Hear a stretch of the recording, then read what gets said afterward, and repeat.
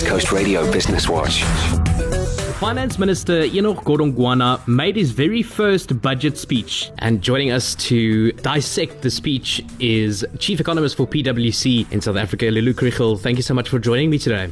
Thank you so much. I suppose a natural starting point today, Lulu, would be the expenditure of government. Is it pretty much on par of what they expected earlier in October? There was about an increase of 60 billion rand from what they expected in October, in a total just over 180 billion from what they expected last year. So a significant increase in the tax take. The main reason behind that, of course, the increase in mining taxes and revenues from there as a result of the increased commodity prices. But unfortunately, it will probably not be sustained into the future. So if we go back to strict economic terms, do you think this is an example of commodities receiving preference above traditional financial markets in times of emergency, such as the coronavirus pandemic? It definitely did play a role. Typically, you do see a flow to commodities such as gold, for example, if financial markets are uncertain. But there's also been a significant increase in demand for certain commodities. If you look at steel, for example, steel and iron, the increase in the prices that we've seen there was also driven by an increase in demand. So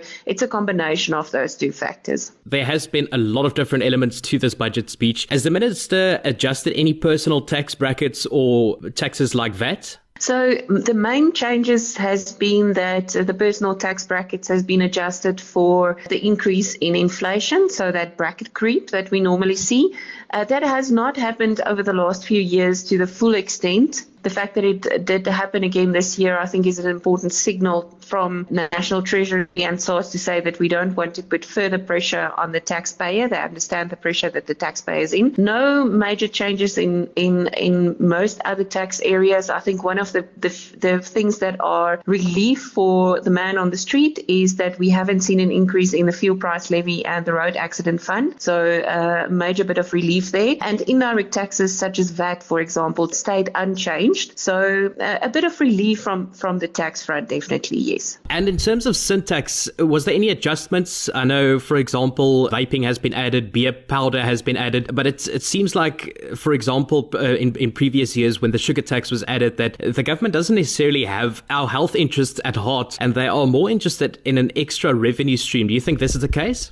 So they have increased the sugar tax a little bit. They have actually been saying for a few years that they will increase the sugar tax, and they have in fact done that. And to be very honest, it is not a major source of revenue for government. You know, if you look at all the other sources of revenue that we typically do see, but there hasn't been a significant source of revenue to the government over the last couple of years. And so this increase will probably also not be major, but they have said for a while that they are expecting or wanting to introduce this increase, and that they want to send an important signal to the market with that. So they have stayed true to their word.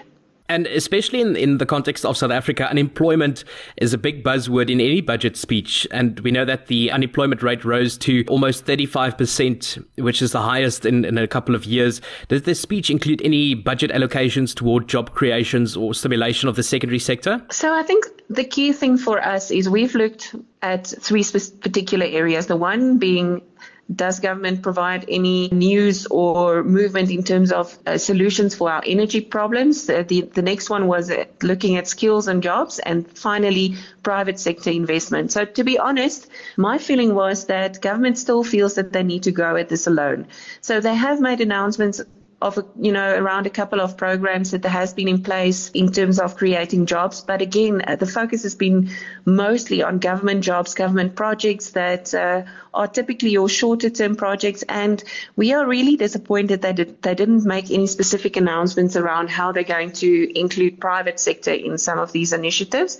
And also in terms of the energy crisis, which we feel at this point in time is the most important thing that we need to address to resolve our economic growth challenges, it feels like that, the can on that has been kicked down the road again because the announcements that has been made around the reform in the market we will only hear more around that in the next financial year. And to be very honest, in our opinion, resolving our energy issue is probably the most important thing that we need to do to address our unemployment crisis in the country. In the previous term, education took a bit of a backseat to make way for sorting out the pandemic. Do we have any good news from this specific budget speech for the education sector? So yes, government did announce, for example, on tertiary education that they will spend extra there. I think it's about in the region of 35 billion rand in terms of loans and backing for students in the tertiary sector. Typically, the spending on education has also increased by a little bit. But the fact of the matter is the challenges that we are sitting with right now are skills challenges and skills shortages to address some of these structural problems that we have in the economy. And I don't feel that has been addressed. Of course, government must have a long-term view around where education and skills will go and invest in that. But it feels to me like we're doing more of the same. So throwing more money at the problem is not going to be a solution. That's what we've been doing over the last couple of years, and it really didn't make that much of a difference. So yes, there is more money available, but I still don't feel that the government and the budget in particular has gone the distance to actually address some of the challenges that we have. Now, it was Minister Godongwana's very first budget speech. How do you think it compares to previous budget speeches? Do you think he did it justice? And for example, if you had to give it a score out of 10, how do you think he did? To be very honest, if you look at the speech and the components of the speech, did he say everything that he was supposed to say? Yes, he did. As I said earlier, we were looking for a couple of specific areas that would really change the direction of growth in the economy. And I did not feel that he took the opportunity to actually address that. So I must say, for that reason, I would give him a 4 out of 10. And, if you look at things like the deficit, yes, the National Treasury is doing a great job there. We're reducing our deficit. And if you look at a lot of the indicators around that, we're doing probably not too bad of a job. But I feel that it's really a missed opportunity to galvanize private sector, to actually look at how government and private sector can work together to resolve our economic circumstances. So from that perspective, I felt that it missed the boat completely. That's Chief Economist for PwC in South Africa, Lullu Krugel, speaking about Finance Minister Enoch Godongwana's maiden budget speech a bit earlier. Thank you very much for your time today. Only a pleasure.